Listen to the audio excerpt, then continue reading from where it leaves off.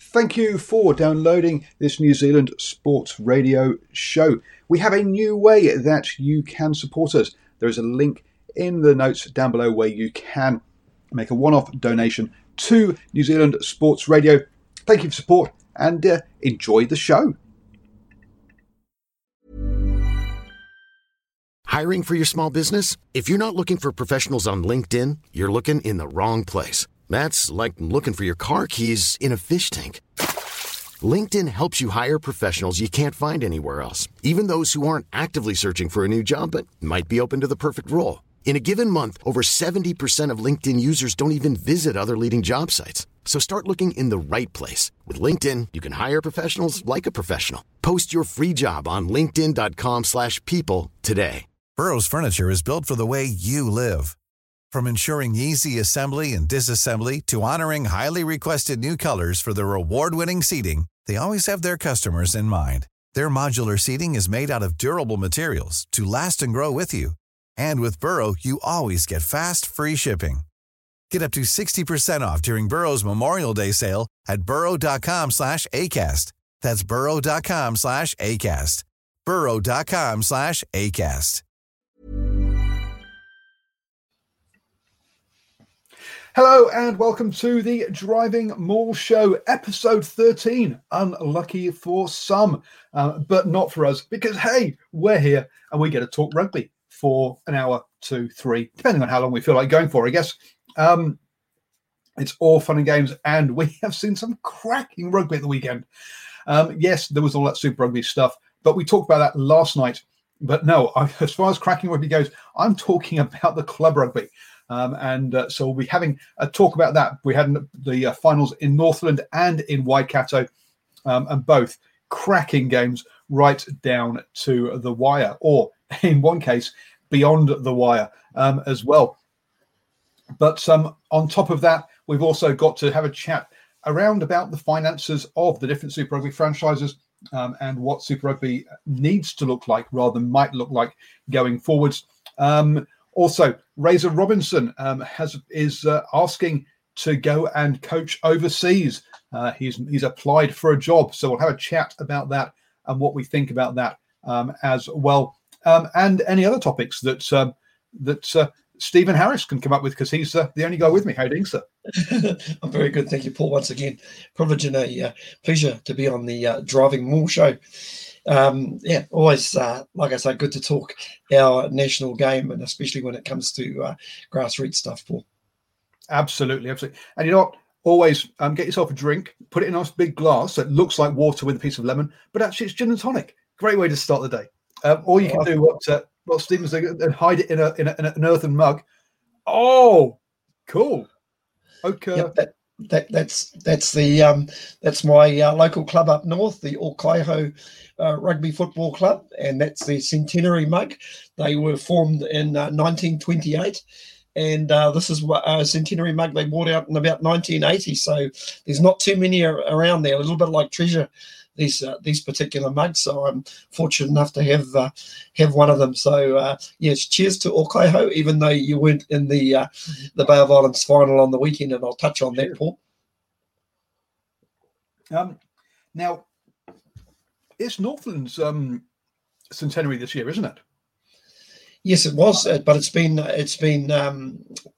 put back to next year. So, and probably rightfully so, given what these super extraordinary times that we live in at the moment. Unprecedented, that's the word that we live in, Paul. And I love $1 for every time I heard that word. Just pushed back to 2021, a little bit like a few things, Olympics.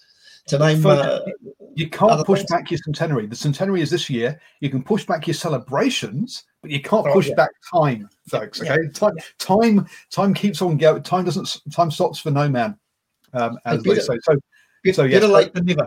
Better late than never, Paul. Absolutely. So Cam, if you're watching, which we know you do watch in Northland, we need some centenary mugs. For that nice earthenware ones that we can put in the fridge, get nice and cold to put our beer in and have a drink. So yes, Cam, we're looking forward to our centenary Northland rugby mugs. Definitely, because you know what, you gave You gave Stephen a hoodie at the weekend. I got nothing. I'm feeling left out. He wasn't there. Sorry, Paul. Hey, maybe next time you make it up to. Hopefully, you'll make it up to a couple of road trips up to Whangarei with me. But I've got to say, people, it was a very surreal experience driving back from Waipu. Now, I did get an exemption to head over the Bombays, over the Brenduins the weekend. The Bombays are the other way. Get it right, mate. But it was a very surreal experience driving home with very little traffic on the road. Very, very weird. The only thing that was missing was the alien spaceship that hovers over in the middle of the road, and it's a case of beam me up, Scotty. Oh dear. I think Oscar's looking for a freebie as well. He's Indian. With his times 3. Good evening to everybody who is joining us in the live chat. Look, we come to you at 8 p.m. every Monday, and the Driving More Show is really talking about the rugby that's happening off the pitch on the whole, but also looking at grassroots rugby as well. If you want to have a review of the top flight rugby from the weekend, then check out our review shows on a Sunday evening. Good to see people joining us not only on our Facebook page, but also on our YouTube channel as well. Simon, Jordan, Nocturnal Rights, good to have you all there. And if you are on YouTube, don't forget, you can use the old super chat and the old super stickers there. And obviously those proceeds go to help supporting Driving More. Sorry, not Driving More. New Zealand Sport Radio. God, Driving More so last year. Dear me. It's practically retro. So let's start off with that game. Actually, no, we're going to hold off on that game up north because hopefully we're going to get the winning head coach to join us at some point during the show, and so we'll discuss it then.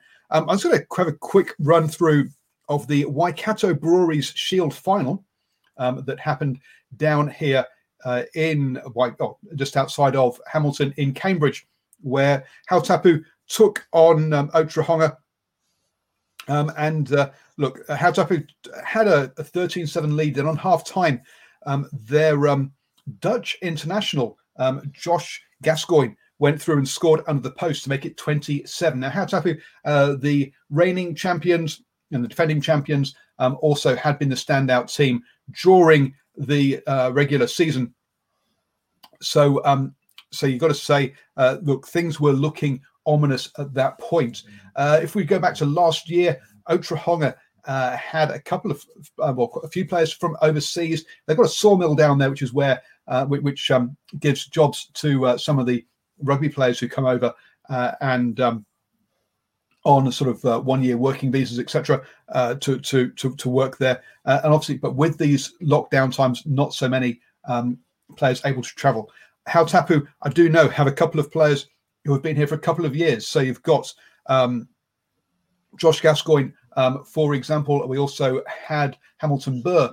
I'm not sure if he was playing in this game, but I know he stayed over here during and was available for them for the season as well. So they've had a couple of their foreign players stick around. Hamilton Burr from Scotland there, but Otahonga came out firing out of half time. Got a penalty try with a high tackle that's had the player going off for a yellow card as well. They then managed to score 2 more tries during that while there were 1 player up to go 28-20 ahead. So to come back from 13 points down to lead by 8 points, big turnaround there. Otahonga, though, Hautapu, though, look, they are a class side. They're very good side. Obviously, the home of I've gone blank. The guy who's just the flanker who's in all black contention. It's his home from Waikato. Oh, Jacobson, yeah. So home of the Jacobson brothers, who both play there, and they came back to lead to 37 to 28. A late try by Otahonga pulled it back to be 37-33. They had the ball in the Hautapu 22. They decided to do a little grubber through because there was no one back there, and in the ensuing charge for the ball, it got knocked dead, and Otahonga came up just short. So congratulations to Hao Tapu, who go as back-to-back champions down here in Waikato. If you have stories of club rugby from your areas, or grassroots rugby from your areas of the country, then please do let us have them. Thank you, Bevan Jenkinson, who sent us that in. He does the live commentary on their live. He does the commentary on their live stream from there. So thank you so much for that. For that update from him. And I say, if you have your updates from elsewhere around the country, then please do let us know. So moving on then, looking at the finances of the 5 rugby franchises, apparently without Super Rugby Aotearoa, the Crusaders were looking at basically staring insolvency, and were looking like having to shut down because of Super Rugby Aotearoa. They managed to not have a 7-figure loss this year. And they're actually going to have a small. I think they're still going to have a small loss, but they'll be very close to being in. They're looking to be a small profit next year. So Crusaders going to have a little bit under. But breaking news, Stephen. We have to stop all of the show at this point and say thank you, Mr. Jordan Clark, for your small donation to us using the old super chat there on YouTube. If there's a topic you would like us to talk about, then let us know and we will talk about it. Because hey, if you put your money, and we'll put our mouth where your money is. That can be our new strategy. We'll just invite guests to donate money, and we'll talk whatever they want to talk about. We'll talk about. I like that strategy, Paul. Absolutely. So that is the Crusaders, the Chiefs. They said that they are now just keeping our heads above water. Exactly what that means, I'm not entirely sure. But he says they reckon they got their best case scenario had been they were going to make a $600,000 to $700,000 loss, but it looks like they might just be back in the black from all of this. Simon Hughes does say that some fans in New Zealand would be happy if the Crusaders if they went broke. A tad harsh there, dearie me, on that one. So the Chiefs are looking at being slightly in the black. Hurricanes, again, they were looking at having a $1 million plus deficit, and major job losses. Been averaging crowds of 19,000 down there, and it looks like they are trying to see whether they're going to actually make it. But again, it's helped close their gap significantly. I will get to the Blues in a second, Aaron. The Highlanders, though, look, they said they were never going to have insolvency. They're one of the slimmest teams around, and they are actually so they weren't actually in danger of insolvency, and they're actually going to come up and be in the black after this. They had the second best average crowds, 19,800. Before we're averaging before that last game closed. If they got that last game as well, they would have had a cracker there, Stephen. For the Highlanders. Does it surprise you that the Highlanders are averaging better crowds than the Chiefs, Hurricanes, and Crusaders?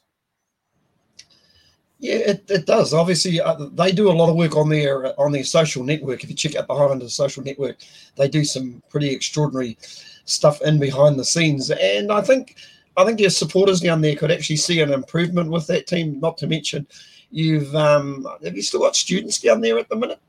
Yeah, I think they had students down there. Yeah, during those respective levels, and To be honest, it's a great experience there, and the Highlanders were playing. I think they were encouraged by some of their performances in the earlier round, because let's face it, they were a heck of a lot better in Aotearoa, Super Rugby Aotearoa, than they were earlier in the season, Paul. So yeah, kind of yes and no, if you know what I mean. But I think people go there for the experience. I've heard people say even when it's only half full down at the at Forsyth Bar, it's quite the experience. Yeah, and I'll say one of the places I would like to go is to go to the zoo. I'm slightly disappointed that now that the zoo doesn't wear animal onesies anymore, because I was really looking forward to buying an animal onesie and going and standing watching a game in the zoo. But there you go. Rabbit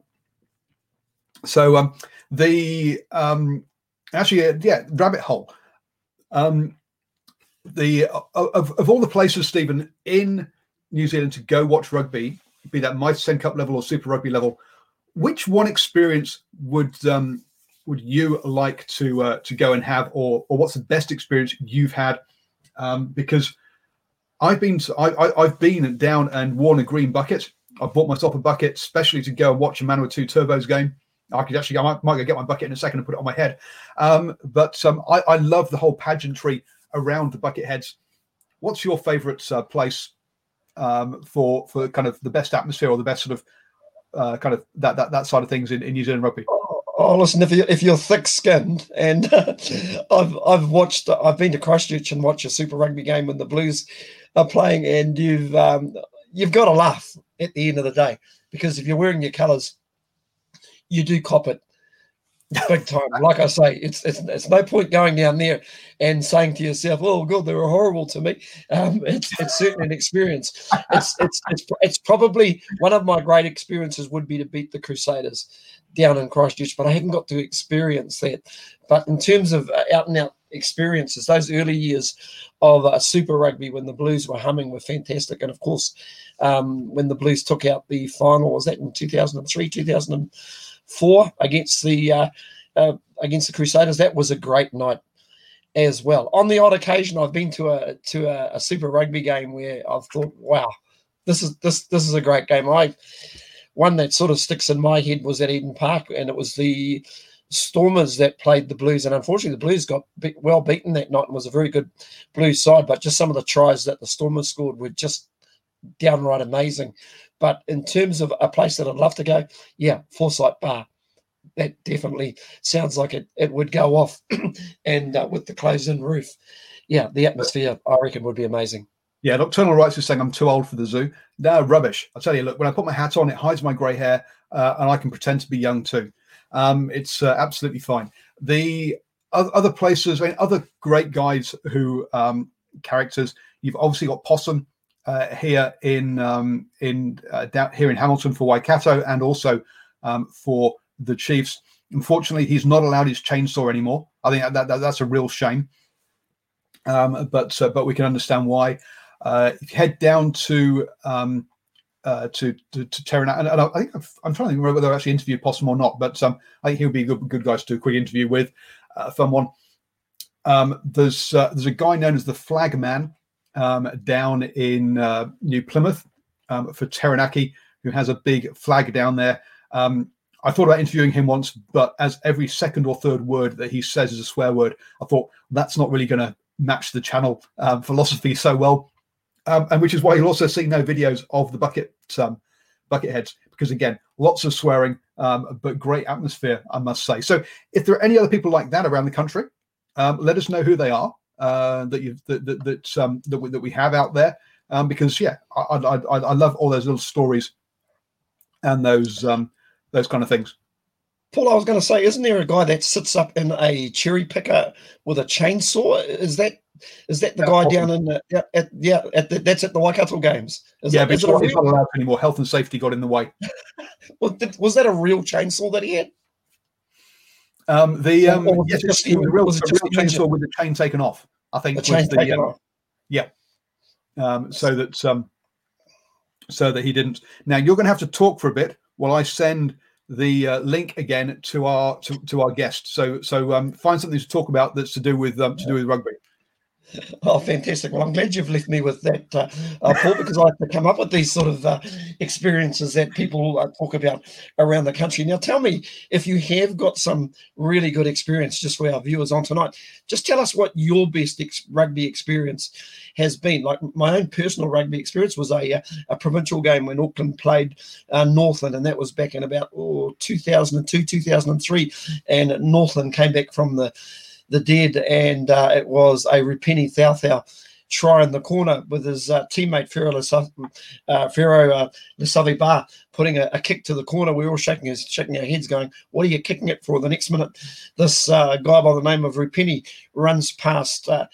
Doug held it like he's actually stuck in concrete. So, for me as a Northland supporter, wonderful experience. I've also been part of some great test matches as well at Eden Park, and there's been a lot of them over, well, if you've been to Eden Park in recent times, the All Blacks haven't been beaten since 1984, so just tell us some of your experiences that you've had at any major games as well. In terms of stadiums, one of the better stadiums I've actually been to is Suncorp Stadium in Brisbane. Now, what I loved about it, they've got a concourse that you can pretty much walk around the ground, and they've got all sorts of food outlets. The toilets aren't jammed up, and it's just a fantastic viewing platform to watch rugby. It really is, and that's the old Blanker. Brilliant. Ringing endorsement for a stadium. The toilets aren't jammed up. I love that. Brilliant. Yes, absolutely. I mean, so I think you go to Eden Park sometimes, and the queues are just absolutely unbelievable. I mean, it's an entertainment business that we've got, and you want to move people through relatively quickly. Go and sit anywhere in the. I see Simon Hughes has come up. Have you ever met Hoary Bob down in the Bay of Plenty? Yeah, he's a diehard fan. I've seen him in the coldest conditions wearing just a Bay of Plenty jersey, and I think he's got a big taiaha that he carries around. That's like a spear pull. So crazy. We're not talking about the so we're not talking about the mascot there. We're actually talking about a real fan. Yeah, talking about a real fan. Oh, he could be a mascot too, as well. Yep. Not so right. Toilets very important. Keswick had open air toilets. Oh my word! Oh dear, horrible. Paul, I used to hear some very real horror stories about Athletic Park, the old Millard Stand. That was, thank God they knocked that stadium down. There was a lot of complaints about it. I think, now when was that knocked down? I think maybe in the 90s. I can recall going to a double header to watch a rugby match on the Saturday and a league match on the Sunday, and the All Blacks lost and the Kiwis lost, and it was a wet, horrible weekend. But if you had to trudge down to the toilet, there were no toilets in the actual Millard Stand, and you were basically a mile high in the air with a southerly coming in from the South Island, and the toilets consisted of a long walk downstairs, and there were portacoms there, and pretty much if all those portacoms were full, guess what? Well, we won't go there because this is a bit of a family show, the Driving Mall. Well, I'm going to tell some stories about Hong Kong Sevens while you can quickly phone up our guest to make sure he's got all the information he needs. Yes, so the Hong Kong Sevens, folks, that's my favourite rugby experience, bar none. Been there several times, and it has improved over the years from a family perspective. The folks on the joining us on the Twitter as well. Great to have you on as well, folks. Hi there. So the place to be in the Hong Kong Stadium, if you do go there for the Sevens, is the West Stand. Okay, folks, that's the party stand. Everybody there on a Saturday and Sunday is definitely in their fancy dress, and it tends to good to have two different scenes. So Friday nights, by the way, is rugby jersey evening. So that's where everyone wears their jersey, but they get dressed up for those 2 nights. Now they've cleaned it up because the back of the stand, this is a concrete stand, folks. It used to basically be the toilet. So people just stand up at the back of the stand and urinate, and they basically then flow down the steps and flow down the seats all the way down. They've stopped that now. They actually have stewards at the back there to stop that. It is now also over 18s only. When my first year there, we basically had all the teenagers, all the 16, 17-year-olds downstairs, basically snogging and ignoring the rugby, whilst all the adults were partying upstairs and watching the rugby. So that's all stopped now because, as I say, it's over 18s only in that stand. They've also got rid of jugs because, and they now have plastic cups, because in the old days, all the jugs used to get thrown around, which caused a bit of a mess as well. So would encourage you, definitely go to the Hong Kong Sevens, sit in the West Stand. And if you do, if your outfit has a hard hat, that's a really good ploy. Something like a safari hat, a safari helmet works well, as does a builder's helmet, because again, you'll end up with various bits of pints of beer, etc., being thrown around.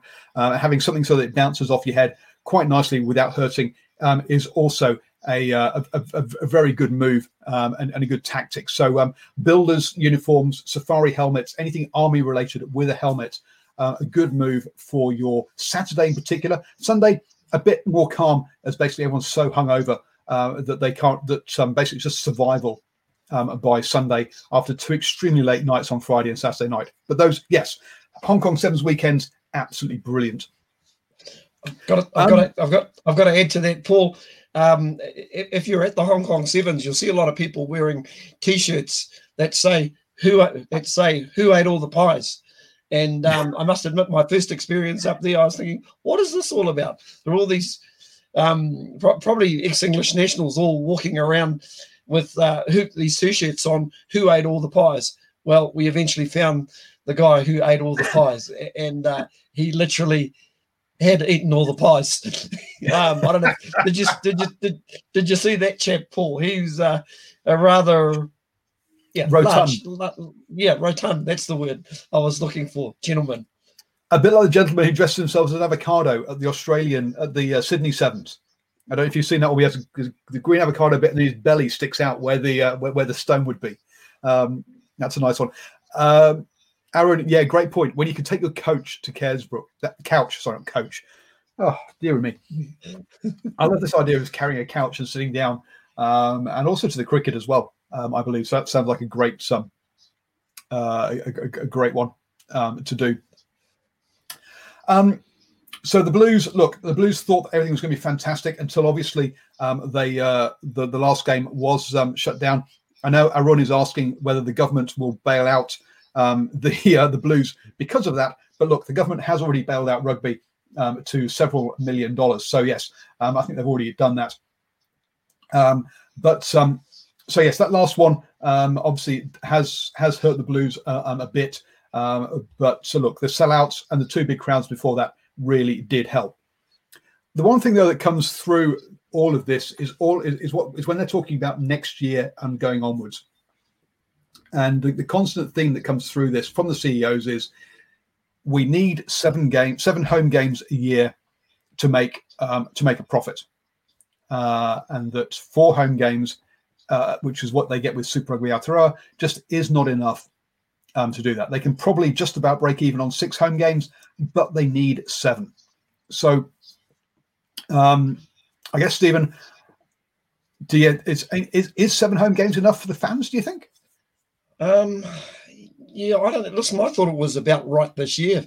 If you ask me, I personally think some of these franchises have got to take a little bit of a lead from someone like the Bay of Plenty Steamers. Listen, I've heard from a very good source that they have basically invested in an apartment block, and it's starting to return some dividends at the minute for that particular union, the Steamers, and we also know that they're working with Andrew Forrest or Twiggy Forrest at the moment to maybe have their own Super Rugby side as well. And I believe, if anything we've learnt from Super Rugby this year, less is more. Stretch it out even more, and then people will get picky about what games they're going to go. And I think that's the issue that a lot of supporters or rugby supporters had if you, Cameron Pike reckons, remove the booze restrictions at home games. Cam. If you do that, Cam, that's fine. But there needs to be a section where that happens in, and a section for people that don't want to be hassled by that. So I reckon do that for the West Stand. The East Stand is for people who don't want to be in that, who don't want to be messy, because West Stand's where I go and sit. So hence I like the idea of no booze restrictions in the West Stand, and the East Stand for those people who want to not have beer poured all over them. Yeah, it just means that shorter season. It just means that these franchises may have to trim their costs, maybe shorten up the amount of staff that they've got on board, and maybe use contractors, Paul. Maybe so. But what I like the idea of is that you say this year worked well. So actually, I quite like the Australian idea of this Super 8s business, of where we have the Super Rugby Aotearoa, which happens over 8 weeks. Now, we know we've got a window of 18 weeks, because that's what Super Rugby used to take up. 18 weeks. That's right. Yeah, 18 weeks plus playoffs. So actually, we've got a window of that long at least. So why not have? So I'm happy having that 8 weeks first up. 10 weeks first up for Super Rugby Aotearoa to happen, and then go into some sort of finals games where you have the champions. Well, you can say top two, or the top two, middle two, bottom one, whatever. Gone blank. New Zealand, Australia, Japan, and maybe South Africa, but I would keep it within time zone. And then have 2 or 3 games within that. We have have a cup section, have a bowl section, have a plate section, and that way you can then sort of you get your own title, the best of New Zealand, and then you get your sort of your world title. Well, not really world title, but your kind of Asia Pacific title afterwards. Maybe include Major League Rugby in that as well, in some sort of way. And that way, I think you keep them as separate competitions that are kind of joined and continuous. Paul, the other thing I was thinking about, we could also have maybe a semi-final and a final, and basically the takings actually get shared around the franchise. Even though obviously top qualify, you'd want them to have the home game. That's also an idea as well. It'll extend the season by another 2 weeks. Yep, and that's it's another way of doing it. But the question, I guess, is if you think that whether that's enough money to share around or not. I say they are saying that they do reckon that they need, or they are saying that they need 7 to 6 games really to be commercially viable. And talk about being a viable show, because I think we're perhaps about to end up with the two of us both sort of running out of gas. But you know what? We've brought a man on from the bench who is going to bring some extra energy to the show and keep us going. How you doing, Marley? G'day, guys. How are you? I'm on well. Not bad. I think you might need to just get the microphone a little bit closer to your mouth. I think a bit quiet. So just bring that little cable across closer. There we go. Is that better? There we go. Brilliant. So first up, congratulations on the win at the weekend. How is the head? How hungover are you? No, I'm feeling good now. It was a good night. The local bar down there put on a pretty good night for the boys. And once the adrenaline wore off, though, I was out. So I went to bed pretty early, but I know a few of the other boys kept going a little bit longer. Because you kissed it up for the week for the game, didn't you? Yeah, I did. Unfortunately, the with the lockdown laws, we weren't able to get our boys based in Auckland up. So we had 5 boys missing there, and that sort of left our bench a bit low. And so we had 4 guys on the bench, myself being one of them. And yeah, we only put two of the 4 on. Myself and another one of the boys stayed off. We thought it's a bit of a young man's game. We better let them go. Playing another 20 minutes after playing 80 would have probably given us a heart attack. You didn't even get on the pitch. No, no. As much as my head wants me to go, I think the body wouldn't be able to do it. Oh, you should have got on for like the last 60 seconds just to earn the medal. It's probably really lucky I didn't sub myself on before the 80, because then I would have had to play the extra time. that would have really broken me. Stephen, you were there. What thoughts on the day? Oh, listen, great day. Thoroughly enjoyed it. It's the second time this year I've been at a final, and it's gone into extra time. Of course, I was at the Auckland Premier Women's final a few weeks back, and that went into extra time, and that was a pretty amazing game. And whilst at times I think both of these teams they started nervously, it almost looked like they were in a hurry to win the game, and it was just a few handling errors here and there, but you just got the impression watching the game, if Waipu played to their strength, and the area where they were strong was at scrum time, and I'm sure Marley will agree with me, at set piece scrum time especially, they definitely had the wood on Mid Northern. Yeah, we knew going into the game that's where we'd be able to get them, where our front row did a very, very good job, and we knew that they probably had the wood on them. So yeah, that was one area. It did feel like it was a race to see who could lose the game. There was both teams sort of we were making some errors, and they were making a lot of errors as well. And so yeah, I think if at parts there was some really good rugby played, and then at parts it was pretty difficult watching. Yeah, interesting. Just to recap for anybody who's watching or listening, the halftime score was 8-5 to the visitors. Now it was the home side that opened the scoring. Pisile Lua finished off a very good try in the corner with a nice dive, which is something that all the wingers seem to be doing these days. The overhead dive with a one-handed put down, but he just got it inside the line, did really well. And then of course Mid Northern came back with a really good try themselves. KR Lee Unuai scored a brilliant try on the left-hand side. And he looked quite dangerous, didn't he, on that left wing, Marley? He did, yeah. We sort of, when I was reviewing their performances through the year, he sort of slipped through the gap. So after about 20 minutes, we thought, oh, that kid's pretty sharp. Sort of need to throw some numbers at him. And he sort of got around the outside, and then he was a pretty powerful runner and sort of brushed off a few tackles and got over the line. So, yeah, good on him. It was definitely someone that we weren't really aware of, and he fronted for the final. So it was good for him.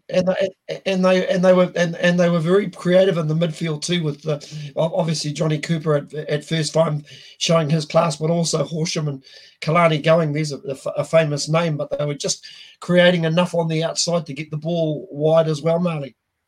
Yeah, they were. We knew that they would be strong in there, so we were throwing our defense, trying to get them up quick off the line and push them wide. So we thought they'd be a little bit weaker on the edge. But yeah, after the first 20 minutes, we started to realise that they were pretty strong out wide. So we had to adjust our defence a little bit. And the boys did that well. Pardon? I was going to say, on saying that, you had a midfielder yourself in Philip Monaco, who, boy, takes a bit of stopping as well. Not only is he a big midfielder, but he's got a bit of pace to go as well. What does Philip need to do to go to the next level? I think he just needs to be given the opportunity. Like a lot of these boys, they'll be able to play at that level if they're given the opportunity, and sort of they don't realise how well they're playing until they're given the chance to play and get tested at that level. I think for me, if he gets a chance to run out in Mitre 10, he won't let anyone down, and he'll just get more confident with the after one or two games, and just knowing that he can compete at that level. Probably at this stage this year, he'd probably be better used off the bench in order to get some confidence at Mitre level. But I think with a year and a successful program and a year of nutrition and full-time training, all that kind of stuff, he'll be a very, very dangerous midfielder, and could go past Mitre 10 quite he's very capable. And of course your fullback Pisi Leilua, every time the ball seemed to go near him, he always looked dangerous. Finished his try really well. I understand he's actually signed with Northland for next year. Has been carrying a couple of injuries, but boy, for a guy who has been carrying a couple of injuries, he looked really, really dangerous. Yeah, he was outstanding. I thought he was one of our best on Saturday. He's a big game player, and coming back from the injury, he's the type of bloke that puts in the work leading up to the game. So you sort of know what you're going to get from him because he's done the work all week. He prepares well. He's very professional with his diet and his training and just his habits. And I'd be very surprised if he doesn't get a run with MITRE this year. Obviously, I haven't seen what's going on further up north, but in terms of our competition, for me, he's been one of the standout players, easily. And of course, Johnny Cooper kicks a penalty, 8-5. You go into half time. Of course, the boys come out. There looked like there was just seemed to be a little bit more urgency. They had the wind behind them. The wise guy Faiani kicks a penalty. Simoni Ului Nakavadra scores a good try from the back of the scrum. And I'm just about to touch on your loose forward trio. Wise guy kicks the conversion and you're up 15-8. But I thought your loose forwards, especially in that second half, really came into their own. They were putting a lot of pressure, a lot of heat on that breakdown. Yeah, I sort of put it to them before the game. We knew with going into the game with sort of 15 or 16 genuine Premier footy players, and then we had myself and another two blokes who, we were good back in our day, but it's probably past us. We knew that we needed big performances from key blokes. And I sort of put pressure on our loose trio to be that key, to be those key men on the field, and they really delivered in the second half. The defence and coming up off the line put pressure on Mid-Northern right throughout, and I think they struggled to get a lot of continuity in their phase play, just with the boys being so disruptive. Pops our number 6 was outstanding. Our 7 Ricks was carrying an injury, and he got injured quite early in the piece and just stayed on the field and went for another 90 minutes after being injured. So he was outstanding. And then getting Simoni on at halftime, they just grew another arm in the league for us. But I mean, I'll be honest, I thought with the wind at your back, with the extra points that the wind normally brings, I thought at that point you guys had it sewn up. But it wasn't to be, was it? They came back at you even into the wind. Yeah. I mean, I think most people would have thought you had it sewn up with the wind at our back and up by 7, which probably just didn't execute a few of the things that we needed to in order to close the game out. Probably tried a bit too hard to express ourselves or express themselves with their creativity. I think there's a few lessons to be learned from that final in terms of just how to close the game out with the wind at your back and just playing territory and just really, especially when we had the defence that we had. I think if we had just parked them back in their 30 and their 20, they'd struggle to get out of that area, and we could have made it a lot easier on ourselves. So we try to share the love on this program as well, and we got to give Mid-Northern a lot of credit because obviously they fought back and probably on the back of a few penalties. And I thought one area, even though you had them at scrum time, I actually thought they started getting their set piece line out going really well, using the Tom Baker, the number 8, as a line out option. I thought their 2 young locks were very, very good as well. I think Kingy and I think that might have been Rob Rush, who was their other locks, but their hooker, Jordan Olsen, he's I've written down somewhere that if a rugby team had 15 Jordan Olsens, you'd have some rugby players like the Energizer Bunny, isn't he? He just keeps going and going, and it just seemed like his drive just to keep his team in the game, Marley. Yeah, he was outstanding. It's easy having a line out when you've got someone that can be so accurate at set piece. And I don't think he missed any of his throws. His throws were on point. So As long as they got a good lift jump, they were going to win the line out. He was outstanding around the park. You couldn't really ask too much more from your hooker and your captain. He really fronted for them. And I don't listen. We won't hold you up too much long. Obviously, we get to 15 all. And one more player I just want to touch on because he's been around Waipu for a long time. But Ben Mather, I thought in that extra period, even when he moved into halfback, I just thought he's such a heady rugby player. He just does all the right things and he's as calm as you come. And I thought he was outstanding for you in that second time. And he calmly steps up and kicks a 42-metre penalty and wins the game for you. Crazy. Yeah, I mean, that's pretty much been personified. He just does what everyone needs. He just does what everyone needs him to do when we need it to be done. There were a few carries throughout the game where he's one of the smallest blokes on the field, but he's so brave with his carries and he just runs straight back to the fullback. He just does what the team needs. And obviously, with 5 minutes to go or whatever it was, stepping up and kicking that penalty, that's exactly what we needed and what we needed from him. So yeah, it was great to see him back on the park. The start of the year it was looking like he wasn't going to be playing, so it took a bit of convincing. He jumped into the reserves team and he thought, he'd just play a few games for reserves this year, but it sort of became obvious that we needed him in the Premier squad and we needed him on the field for us, in which, you'd be hard to find a more calm head and someone that you didn't need more than a character like Ben in the final. So it was a relief. And I think the whole crowd knew, everyone knew that when we got that penalty, there was no one else that we wanted to kick the ball than Ben. Now, Stephen's asking you some nice questions, so he has to be allowed up north again. So hence he has to do nice. But me as a man from south of Auckland who doesn't have to worry about those sort of things, I'm going to ask you some really the tough questions then. So you've just mentioned here that a hooker at club level can throw straight and actually throw properly. Why the beep can't Super Rugby players throw straight, hookers throw straight and throw to their man? I mean, we've got... I think it's the ball. The balls are different, so they ride them too much. They get too much grip. Don't know why. Deary me.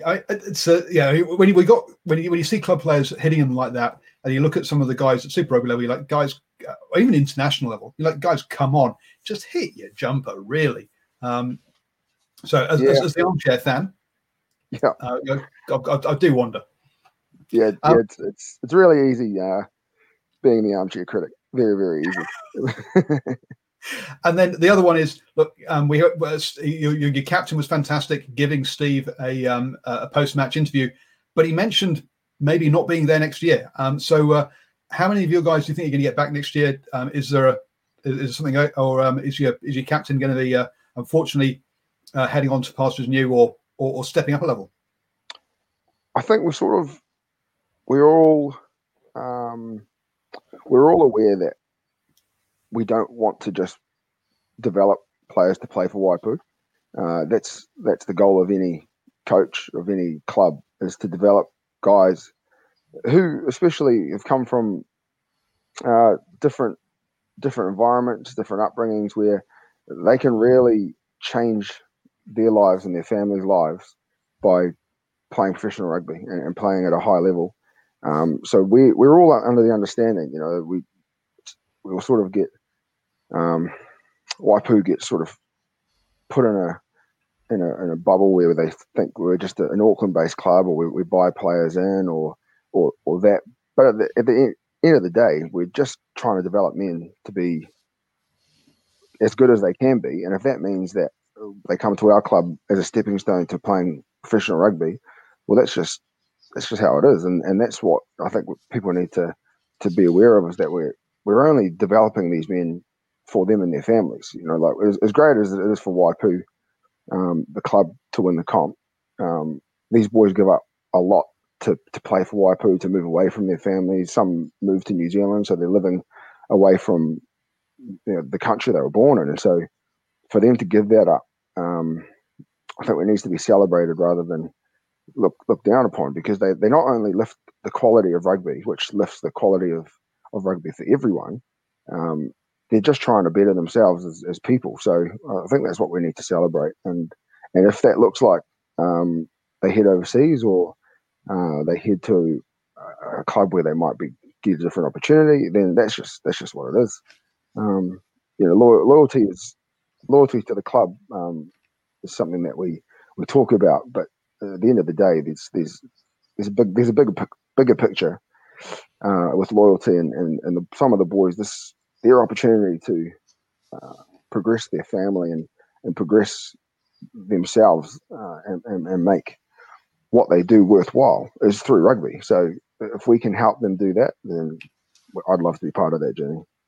So success for you, when you look back into this year, it's more about progressing those guys and letting them reach their full potential, rather than necessarily the silverware that the club picks up. And it's more about sort of how everyone, reaching their potential rather than necessarily all about winning.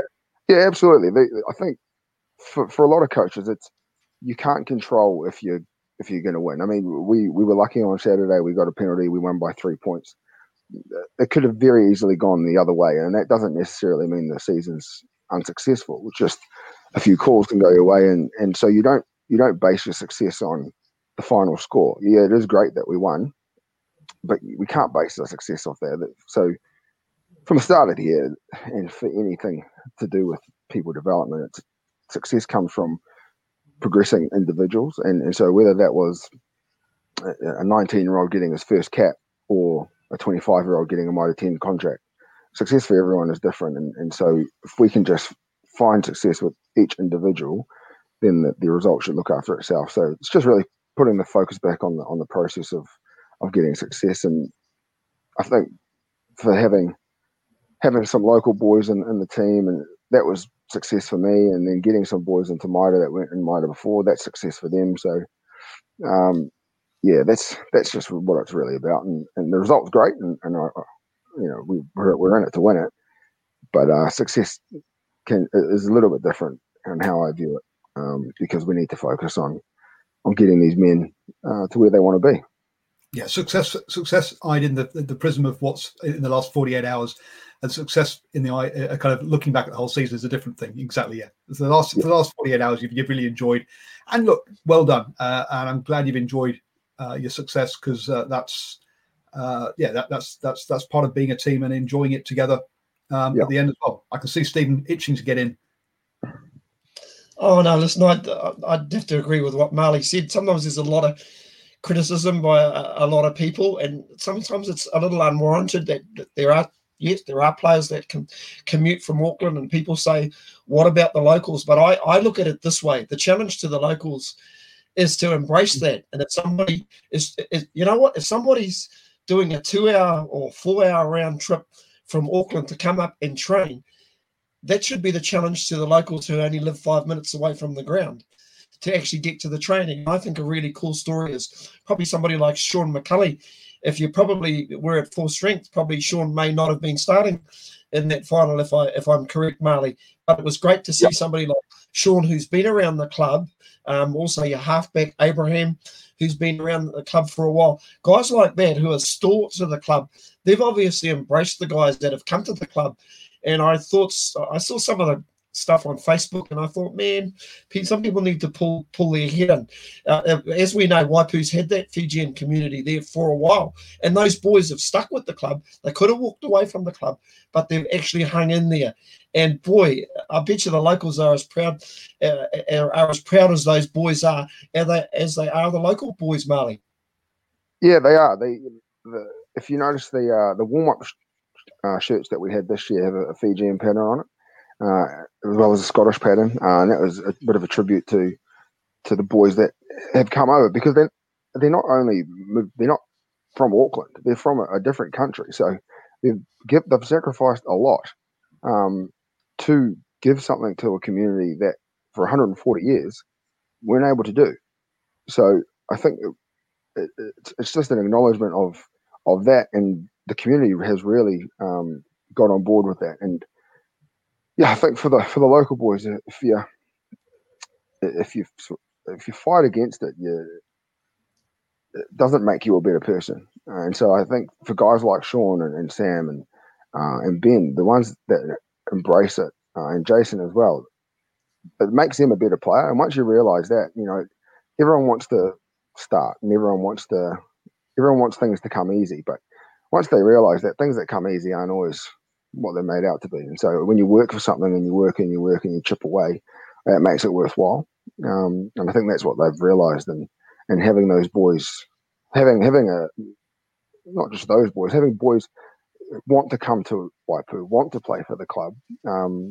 That's what makes it so special, I think. And it's not just guys coming straight from Auckland. There's a few boys in the team that have come from Auckland and they've gone to other clubs, played a year there, and then come out to Waipu. So it speaks volumes for the club culture. And it's not just it's not just somewhere that everyone thinks, they've got money and they're just buying players from Auckland and all that kind of carry on talk. We all hear it, but they have to drive past 3 or 4 clubs to get to our club if they're coming from Auckland. So why don't they play for them? Because that's a closer drive. Let's be honest, unless we're talking about Ponsonby or someone like that, clubs don't have money to buy players. At the end of the day, it's the culture that brings them in. The other point here is, folks, if you're relying on local players, an awful lot of clubs just will not be able to put out a Premiership team or put out a team at all. A couple of examples here. How Tapu, Premiership winners back-to-back years down here in Waikato. They had a Dutch international playing for them this weekend. Head over to Tairua in the Thames Valley. I mean, we're talking here not Mitre 10 Cup province. We're talking a Heartland Championship province. Tairua cannot field a Premiership team unless they have overseas players. Last year, they had 12 overseas players. Okay, what do? They get guys coming over here from Argentina, USA, England, Scotland. I'm trying to think where else they had, but a whole bunch of guys. They're not professional players. They come over here. They pick kiwi fruit or work in the butchers to earn a living. They don't get paid to play. They get put up. They get some accommodation and help with accommodation. And they're here on a 1 year kind of visas. And they're here for the lifestyle, to play a bit of rugby, have some fun. But this year, because the borders are closed, Tairua didn't have a Premiership team. They only had a reserve team. So people who are complaining about some sort of non-local players, seriously, folks, you're not going to have a team if you just rely on local players nowadays. No, crazy thing about it. Crazy thing about it, Paul. I think every club at some stage in Northland Premier Rugby has had players commute from Auckland. So it's to me it's a very, very crazy argument, if you know what I mean. I must mention Mid Northern's contribution as well, because I know talking to a couple of people from their club on the weekend, they are a young team, and if they're able to hold on to that side, and I'm sure they will, boy, they're going to be a tough side to beat in the future, aren't they, Marley? Oh, they 100% be a very difficult side. If they can bring 95% of their squad back next year, just even playing in a final, I was speaking to their coach after the game, and he said that's a few of those boys, it's their first final. If you sort of play school or club rugby up here, and you're not in one of the main age grade school or club, you're not actually going to get any final experience. And I wasn't aware, but they didn't feature at all last year in the top 4. So to be a finalist this year from where they were last year just shows the amount of work that they must have put in on the off season and throughout the year. And if they can hold that young team together, especially with Jordan as well being a skipper, you've got to have some leadership. If they can hold that squad together, they'll be very dangerous in the years to come. Yeah, congratulations to Corey Anderson and of course to Jordan Olsen with that with that particular young side. Yeah, no. Well, Graham Hughes made the same faux pas on the weekend, so I've got it living rent-free in my head. No, I don't think Jordan Holland will be moving into hooker anytime soon. But yeah, Jordan Olsen, he's big enough, though. He could probably move to loose. He could move into loose forward. So listen, best luck to Mid Northern and their club up there in Hukaranui. I'm pretty sure they'll be a dangerous team to watch in the future. And Paul, if you've got any other last minute thoughts, one more question. One more thing, okay? We've been talking about rugby experiences from a fan point of view. So Bucketheads, about Possum for Waikato, and about the zoo. But Marley, you guys, you had the bagpipes. I loved it. Absolutely, having a bit of something a bit different, a bit of something that's unique to, or not unique. I mean, obviously there's bagpipes elsewhere in the world, but something that's special to your club. It's great having that. A bit of pageantry, a bit of something that your fans can get around. Yeah, it's actually way more uplifting than I would think it would be, having the bagpipes playing. Myself, I'm half Scottish, so with the first time I ran out and I heard the bagpipes, I thought it was so uplifting.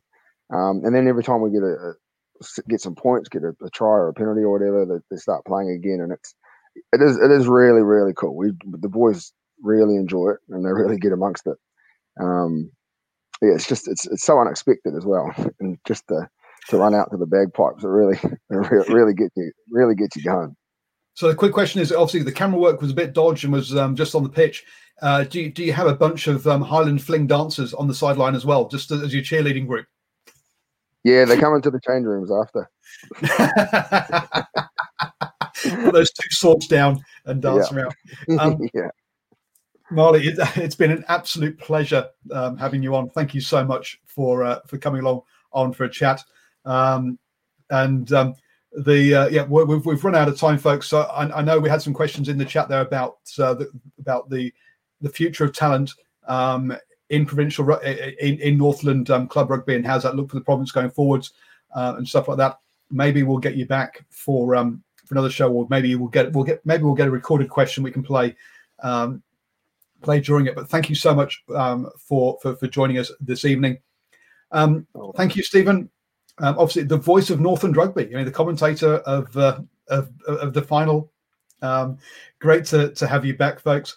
Folks, please do like the Facebook page. Please do share it around amongst your friends, family, and even enemies. You know what? Hey, inflict us on them too. We want all the followers we can get. We're going to be trying to get out to. We're going to be talking to Auckland and also North Harbour about what they're doing with their club rugby, and maybe we'll be able to help them with their finals as well. You never know. So, folks, please do stick around, because we do love grassroots rugby here, and we will be getting around the Mitre 10 Cup as well. So enjoy your rugby and catch us next week at 8 p.m. on Monday evening. Mom deserves the best, and there's no better place to shop for Mother's Day than Whole Foods Market. They're your destination for unbeatable savings, from premium gifts to show-stopping flowers and irresistible desserts. Start by saving 33% with Prime on all body care and candles. Then get a 15-stem bunch of tulips for just $9.99 each with Prime. Round out Mom's menu with festive rosé, irresistible berry chantilly cake, and more special treats. Come celebrate Mother's Day at Whole Foods Market. Hi, I'm Daniel, founder of Pretty Litter. Did you know cats tend to hide symptoms of sickness and pain? I learned this the hard way after losing my cat, Gingy. So I created Pretty Litter, a health monitoring litter that helps detect early signs of illness by changing colors, saving you money and potentially your cat's life. Pretty Litter is veterinarian developed, and it's the easiest way to keep tabs on your fur baby's health right at home. Go to prettylitter.com and use code ACAST for 20% off your first order and a free cat toy. Terms and conditions apply. See site for details. Mom deserves the best, and there's no better place to shop for Mother's Day than Whole Foods Market. They're your destination for unbeatable savings, from premium gifts to show-stopping flowers and irresistible desserts. Start by saving 33% with Prime on all body care and candles. Then get a 15-stem bunch of tulips for just $9.99 each with Prime. Round out Mom's menu with festive rosé, irresistible berry chantilly cake, and more special treats. Come celebrate Mother's Day at Whole Foods Market.